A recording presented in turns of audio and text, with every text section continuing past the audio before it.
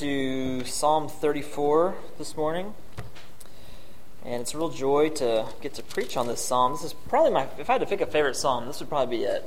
This has been one that's been very meaningful for our family for a while, and even though this is not a typical wedding passage, this is the chapter that was read in our wedding. So it's always been real special for Shalane and me.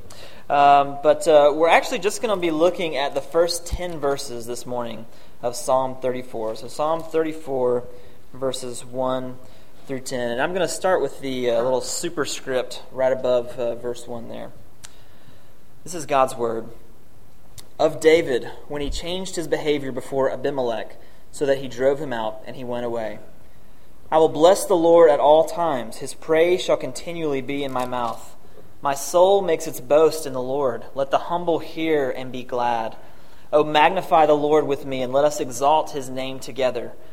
I sought the Lord, and he answered me, and delivered me from all my fears. Those who look to him are radiant, and their faces shall never be ashamed. This poor man cried, and the Lord heard him, and saved him out of all of his troubles. The angel of the Lord encamps around those who fear him, and delivers them. O taste and see that the Lord is good. Blessed is the man who takes refuge in him. O fear the Lord, you his saints, for those who fear him have no lack. The young lions suffer want and hunger, but those who seek the Lord lack no good thing. The grass withers and the flower fades, but the word of our God stands forever. Let's go to him and ask him for his help. Gracious Heavenly Father, Lord, we come to you this morning as in need. We just sang a moment ago of how we need you. We know that we need you. We need you in many, many ways. And we need your help even to understand your word. And so we ask that you would make it clear to us this morning. We ask that your Holy Spirit would teach us from your word. And Father, we would ask that you would show us even more so our need for Jesus, our need for a Savior. And we ask all these things in Jesus' name. Amen. The best teacher I ever had. Sometimes you might kind of think about that. Who was the best teacher you ever had? Probably the best teacher I ever had. And I've had a lot of teachers, grade school, college, seminary. But my favorite was probably Miss Cheryl Boyd, who was my 11th grade American literature teacher. And the reason I think Miss Boyd was my favorite teacher is because I just look back and I feel like, my intellectual development really took a lot of strides under her tutelage. I feel like she had a really profound effect on sort of shaping my taste in literature. She was an extremely compassionate woman. She taught Sunday school at my church. Just a wonderful lady. What I'm trying to say is if you ever have a chance to meet Cheryl Boyd in Martin, Tennessee, you really shouldn't pass it up, okay? But Miss Boyd, one of the reasons that I keep coming back to her is because, I find myself in many different situations thinking back to things I learned for the first time in her class. And one of the things I remember learning in her class was the importance of, or the interesting connections that would happen when you would study a work of literature and study the author's life a little bit kind of alongside of that. And you would see these kind of interesting parallels. And so I remember, before we read Billy Budd, right? It's a Herman Melville short novel.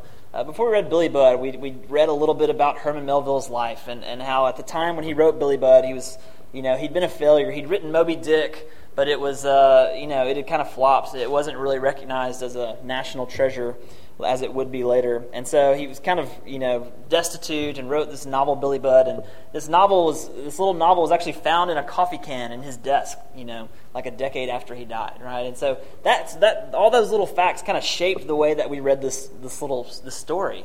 And I couldn't help but think every time I was reading this book, this was in a coffee can for 10 years and no one knew about it.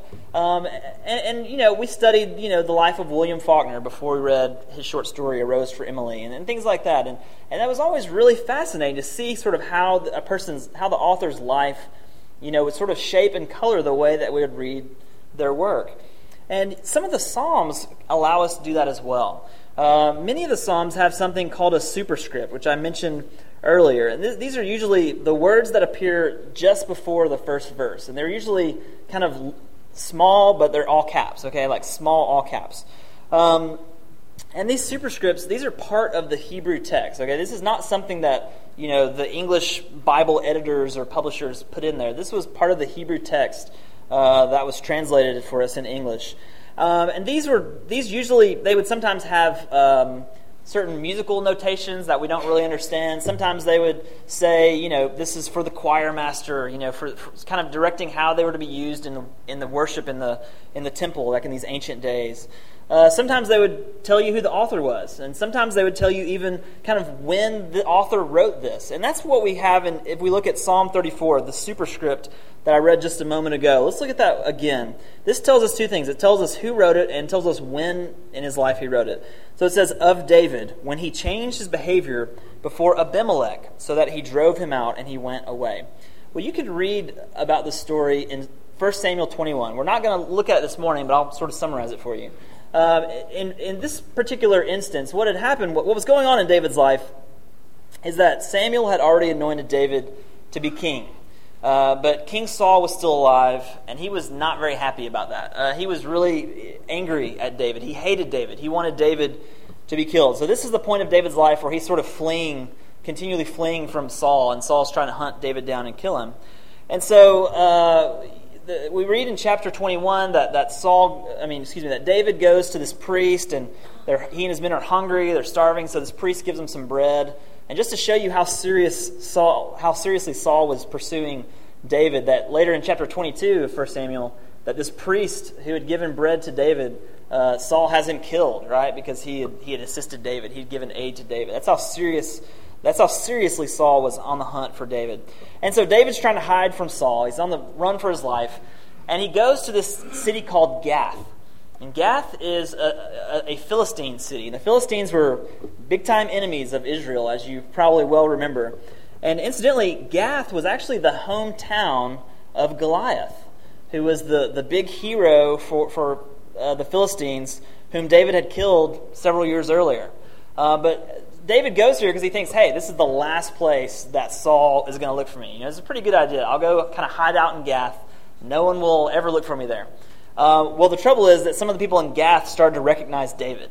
And they start to say, hey, isn't that David? Isn't that the guy who's going to be king of Israel? Like, isn't that the guy that, murdered our hero a few years ago? And so David starts to fear for his life. And so in a kind of a strange story, the way that he escapes is he starts to act like he's insane. The Bible says that he starts to let spit dribble down his beard, and he just starts to sort of talk and babble. And the king of Gath says, "This, who is this? This is strange. Get this guy out of here. This is not. I don't want to waste my time dealing with this guy." And so he sort of kicks him out of the city. And so David escapes with his life, and then he writes this psalm. Okay, this song of praise, this song of worship. That's when he writes this, after he's just pretended to be insane to save his own life from this king of Gath. And so, David's situation hasn't changed a great deal. He's still in a pretty tough spot. He's still running from Saul. Saul still really wants David to be dead. But David pauses to write this song of praise. And so, this is really interesting to me because I guess for me at least, I don't normally associate bad times, these tough times in life, with worship, right? We usually see bad things as more of a hindrance to our worship, right? As bad things can kind of clog up our worship or our desire for worship. But that doesn't seem to be the case here with David. Because, bad things in life can easily sort of drive us away from God, or at the very least dampen our desire to worship God. Perhaps you've known someone who endured some horrible tragedy, and as a result, they left the faith. They left the church. And their reasoning was, look, I just can't worship a God who would let this sort of terrible thing happen. I just can't do it. I just can't do this anymore. Perhaps you and I experience this in a less obvious way, in a less dramatic way. Perhaps for us it's just the daily drain of your job, or the daily strain of a difficult family situation, or the daily burden of caring for a very ill loved one. Perhaps this just leaves you spiritually depressed and uninterested.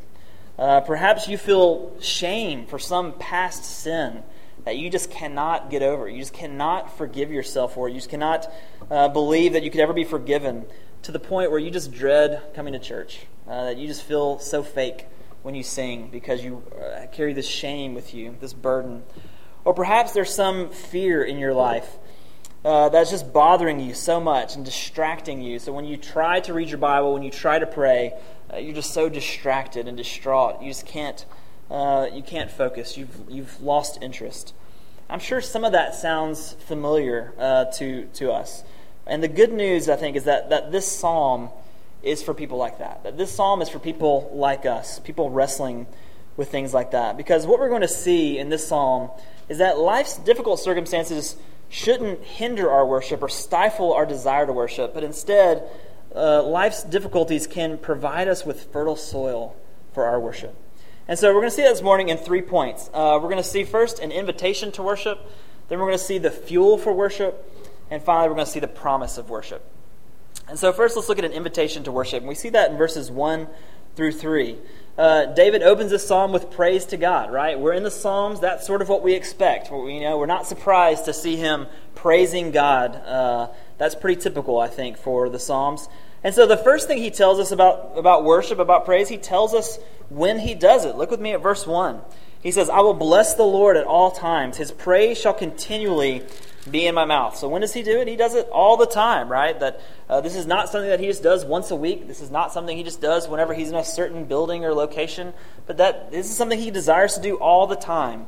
That no matter what circumstance he may find himself in, that there's an opportunity for worship. That's sort of how David is viewing. That's how he's viewing this worship. The next thing he tells us is what does this worship look like? What does this worship sound like? He shows us that in verse 2. He says, my soul makes its boast in the Lord. Let the humble hear and be glad. So this is the thing that his soul boasts in. It's the Lord God. That is what his soul boasts in. This is what worship is, to see the Lord, to see Jesus as our greatest treasure, and to see in all circumstances, to find our satisfaction, to find our joy, to find our comfort and our security, to find our value in the Lord Jesus Christ above all else. And so that's what David is doing here. That's how he's worshiping. That his soul is boasting in the Lord. His soul is glorying in the Lord. And he tells us this is good news. This is good news for who? It's good news for the humble. For those who don't have much to boast about. For those who don't have much to be proud of. Those who don't have much going for them. That this is good news. That for them, they can boast. They too can boast in the Lord. That their soul can boast in the Lord and find comfort and security in the Lord. And finally, we see David, so he's described his worship, he's telling us when he worships and what that sounds like, and now he invites us to worship with him, to join in praising. He wants others to participate. And we see that in verse 3. He says, "Oh, magnify the Lord with me, and let us exalt his name together." So while worship can and should be something that we do in private, it should be something we do alone in our homes. True worship is never content just being a solitary endeavor. It's never content just being something we do on our own, but we will desire others to join in us. We want to share it with other people.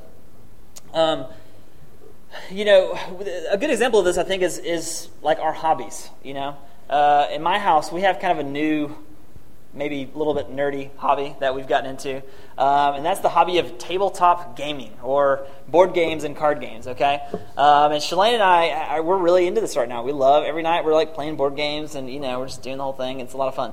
And we're so into it. We're having so much fun with it that last weekend we went to Atlanta. I had the Sunday off, Memorial Day weekend. So we went to Atlanta. We met some of our old friends from Charlotte and Atlanta, and we loaded up the car with some of our favorite nerdy board games and everything, and we took them, and we were so excited, and we sat down, and we had a wild weekend of board gaming in Atlanta with our friends, and it was a great time, and it seems to have rubbed off on them, because my friend texted me the other day and said, hey, we bought some games, and so I was like, yes, nice. And so when you love a hobby, when there's something that you really enjoy, you want to share it with people, right? Because it's more fun when you share it with people, especially people that you love, people that you're into, whether it's hunting or board gaming or baseball or whatever. You want to share it with the people in your life. You want to share it with the people who are close to you, because it intensifies the joy, right? If you take joy in fishing, it's always more fun to take someone that you love to go fishing with you. If you take joy in hunting, if you take joy in throwing the baseball or whatever, it's always more fun when you add more people to that. It just intensifies the joy. And so I think we kind of see an example of that here with David, right? That David is worshiping the Lord. He is praising God, and he is enjoying it. And he's not content to do it alone. He wants others to join him because that will intensify the joy. It will make it all the better to have other people worshiping God alongside him. And so this is meant to be a very appealing invitation to us. This is meant to be a very attractive invitation when David says, "Oh, magnify the Lord with me. Come on, let's exalt his name together." He's calling us to worship alongside him. And so my question for you this morning is what is your response to that invitation? And I'm not asking for the Sunday school answer, okay, which is, yeah, that sounds great. But I'm asking, like, what is your gut reaction when you hear that invitation in verse 3 to exalt the Lord's name together? Do you feel, there's a couple different, I think, reactions you may have. One is that you may just feel totally in sync with David, and you may say, you read those words and your soul stirs within you, and those words, they ring true and they glow like a burning coal for you, right? You say, yes, this makes me want to praise God. Reading that just charges me up. Or you may be in another camp. You may say, well, I read that and, I don't necessarily feel my soul being stirred, but I want to. I want to have what David has. I desire to feel that. Or maybe your response might be something else. Your response might be more like this. You might be saying, look, right now I just don't have the spiritual energy to worship like that. My tank is dry. That sounds great, but it doesn't, I'm not even at the point where I even desire that. It seems like such an exhausting endeavor spiritually. I just don't even know that that's your reaction to it. I don't even know that I can do that. I just can't muster up the spiritual energy required. But no matter what your response may be, David is quick to share with us the reasons for his worship. He wants to tell us why he is motivated to worship. And so that leads us to our second point this morning, the fuel for worship. This week I saw a really interesting video online. It was a 2008 Big Ten indoor track championship, okay? Girls championship, all right? It's a very narrow thing there. But it was there's this runner named Heather Dorniden. She was a runner for the University of Minnesota. And this was the final heat. This wasn't even the finals, okay? It was just the final heat of the 600-meter race. And this is an amazing video. In this race, there was 4 or 5 girls in the race, and they were all running. And 600 meters is not very long, and so the whole thing is like a sprint. And what happened is, at the beginning of the very last lap, Heather Dorniden was in first place, and there was a very tight pack, okay? They were all running together. But she was in the lead, and she trips and falls down. And this is not just like a little stumble. I mean, she trips and skids, slides belly, first on the track. And immediately, of course, all the runners leave her in the dust. She's behind. And there's 1 lap to go. And so without even hesitating, she jumps back up and starts going. And, these are trained athletes who are, they have spent their whole year preparing for this race. And they are at a dead sprint. And here comes Heather Dorniden in the last place. And I tell you, it's an amazing thing. I had to watch it twice. She ends up slowly but surely passing each person. And right at the finish line, she gets in first place again with 1 lap. Just goes into this gear that she said in an interview later, I went into this gear I didn't even know I had. And it's amazing. She's like a gazelle, just running through the indoor track meet. But as I was watching this video, I was just amazed. I was like, what is motivating her at this moment? What is she thinking? I would love to know what she was thinking. She falls down. There goes everyone. Most runners in that situation would just walk off the track. They say, okay, they're going to get a did not finish. There's no way I can run. I'm calling it a day. It's just not my day. But she got up and just kept going. And, what was fueling that? What was she thinking in that? Maybe she wasn't thinking anything. Maybe it was just her instincts kicking in. But I kind of feel that way a little bit when I read the psalm. What is it that's fueling David's worship, okay? People want him dead. People want him to be killed. He just narrowly escaped one person who wanted to kill him with his life. But there's still a very powerful person who wants him dead. What is David thinking right now? What is motivating this worship? What is fueling this worship? Well, David tells us. He doesn't leave it a secret. And the surprising answer is, it's his trouble. the things that these troubles in his life. That's what's fueling his worship. So the first thing he tells us is about his fear. Look with me at verse 4. He says, I sought the Lord, and he answered me and delivered me from all my fears. Calvin has called the Psalms an anatomy of all the parts of the soul, which I really like that description of the Psalms. And he said this, he said, there is not an emotion of which anyone can be conscious that is not here represented as in a mirror. In other words, he's saying that every human emotion appears, even those that touch the deepest parts of our heart, every human emotion appears somewhere in the Psalms. And it's not just the happy emotions, right, like joy, but anxiety and fear, these things too. All of these we see somewhere in the Psalms. And David tells us here, look, I was afraid, right? I was fearing for my life. But he said, I sought the Lord, and he answered me. He heard me and answered me. And those are some comforting words. A few years ago, I read a book by a theologian named David Wells. And he wrote a book called The Courage to be Protestant. And it's a really great book. I'd recommend it to you. But one of the things that David Wells does in this book is he kind of takes a survey of sort of the American church, right? He kind of looks at the lay of the land, and he notes some really interesting things. And one of the things he says in this book is he says that we live in an age that's, technologically advanced and super connected, right? We're connected with people all over the world, all over the country. We have all these avenues of social media and all these things. He says everyone has a voice, right? Whether it's on Facebook or Twitter or whatever, everybody has a voice. Everyone has a perceived audience. And he says the trouble is that everyone's talking, but no one's really listening. That everyone's sort of speaking into the void, but no one's really listening. No one's really hearing. And now I'm not trying to condemn social media or technology. Okay, I'm into that stuff. But my point is this, that if this is true, if this is really true, that we live in an age where everyone's speaking but no one's listening, then this verse in Psalm 34 has to be one of the most comforting verses in the Bible, right? Because if it's true that no one's really listening to us, we come to the Bible and we see, I sought the Lord and he answered me. That God hears us. That he not only hears us, but he answers us. I sought him and he answered me. And we see that again actually in verse 6. Look down at verse 6. It says, this poor man cried and the Lord heard him and saved him out of all of his troubles. In an age where it's hard to get someone to truly, really listen to you, the Bible tells us that God listens to us, that he hears us and that he answers us. And so David goes on to say that God delivered him from all of his fears. He heard him and he delivered him from all of his fears. He brought him through it. And so let me ask you, what are the things that are filling you with fear today? What are the things that even right now, at this very moment, what are the things that are filling your mind that are distracting you from worship? The fears that are overwhelming, that are consuming you. Now David is not telling us here that God is magically going to make all of our fears vanish. That he's going to magically just take them away from us. We're not promised that. We're not promised that our greatest fears won't happen to us, okay? But what we are promised is that God will deliver us, that one way or another, that he will bring us through those fears.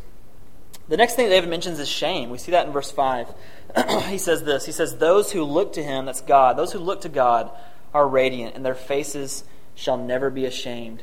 Shame can be a extremely powerful force which affects us deeply. It can be one of the hardest things to get over. We can carry shame with us for years, for decades, about something that we've done. We can convince ourselves that this thing that we carry shame for, that God's gracious forgiveness can never reach that the blood of Jesus can never blot out or wash away that stain.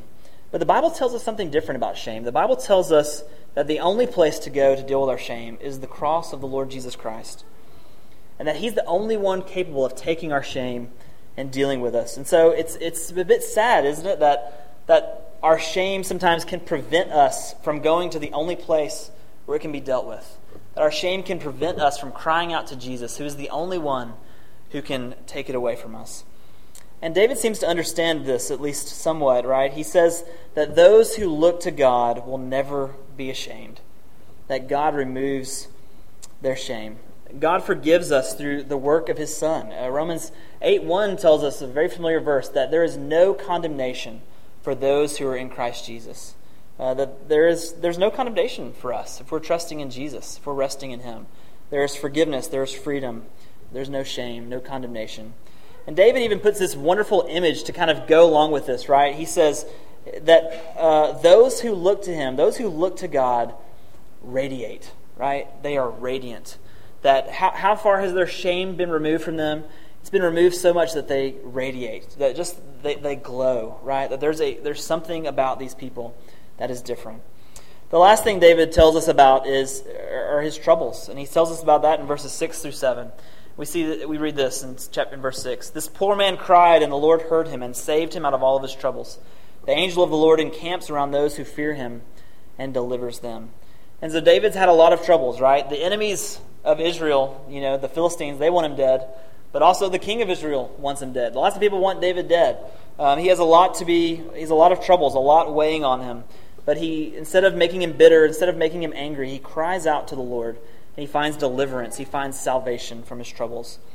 Now, this doesn't mean that the lives of believers, this doesn't mean that our lives are going to be free from all troubles. We know that. Look down at verse 19, actually, of Psalm 34. We read this: "Many are the afflictions of the righteous, but the Lord delivers him out of them all." So we're not promised freedom. We're not promised a life without afflictions. We're promised that there's going to be many afflictions, but that the Lord is going to deliver us. He's going to take care of us.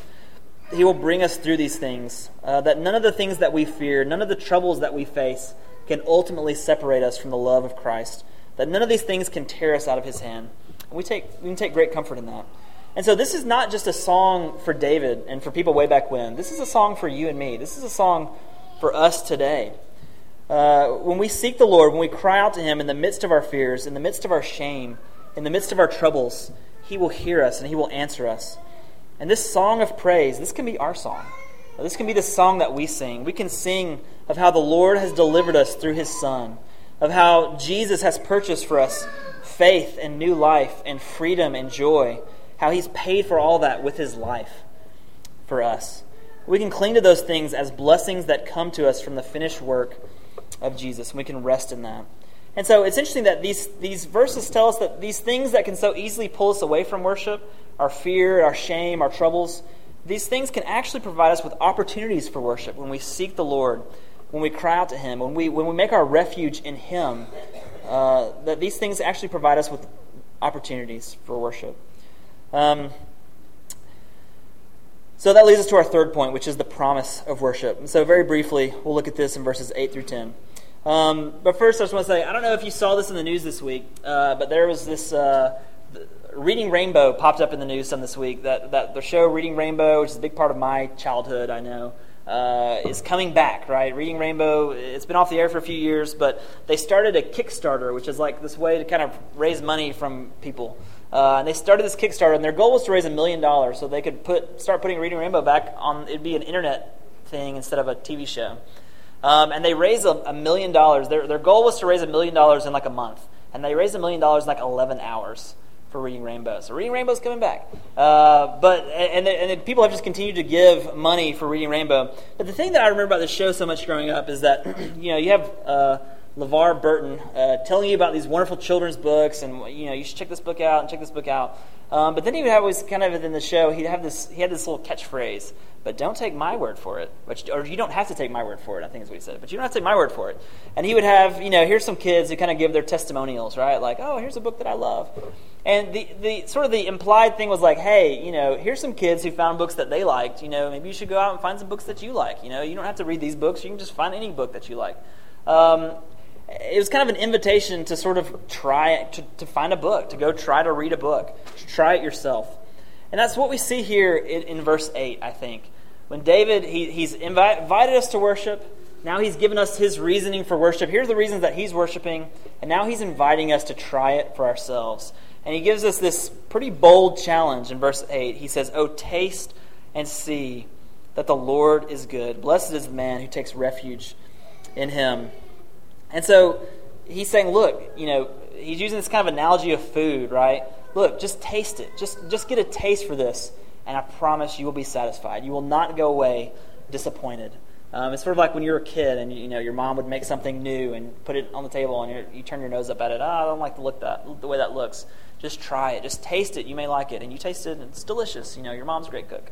But that's what David is saying here. Look, if you just try it, you will see that the Lord is good. It will be obvious to you. His goodness will be apparent to you. And so David now gives us this promise for worship. And what is the promise? We see that in verses 9 and 10. "Oh, fear the Lord, you his saints, for those who fear him have no lack. The young lions suffer want and hunger, but those who seek the Lord lack no good thing." The promise is that you will not lack, right?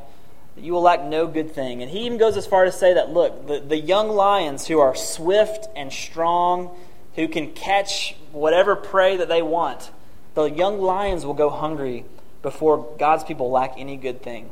That's how confident he is. That's how serious this promise is.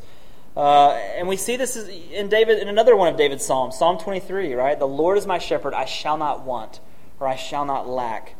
And again, this is not a guarantee that we're going to have everything that we want in this life. God is not some magic genie sort of granting every wish. But what this is promising us is that we'll have everything that we need, that God is going to provide for us, that our needs are going to be met. And really what's being offered here in these verses is satisfaction. That's what David is inviting us to. He's saying, come and feast and be satisfied. He's not just inviting us to worship, he's inviting us to a feast. He's inviting us to finally be satisfied and to find that satisfaction in God.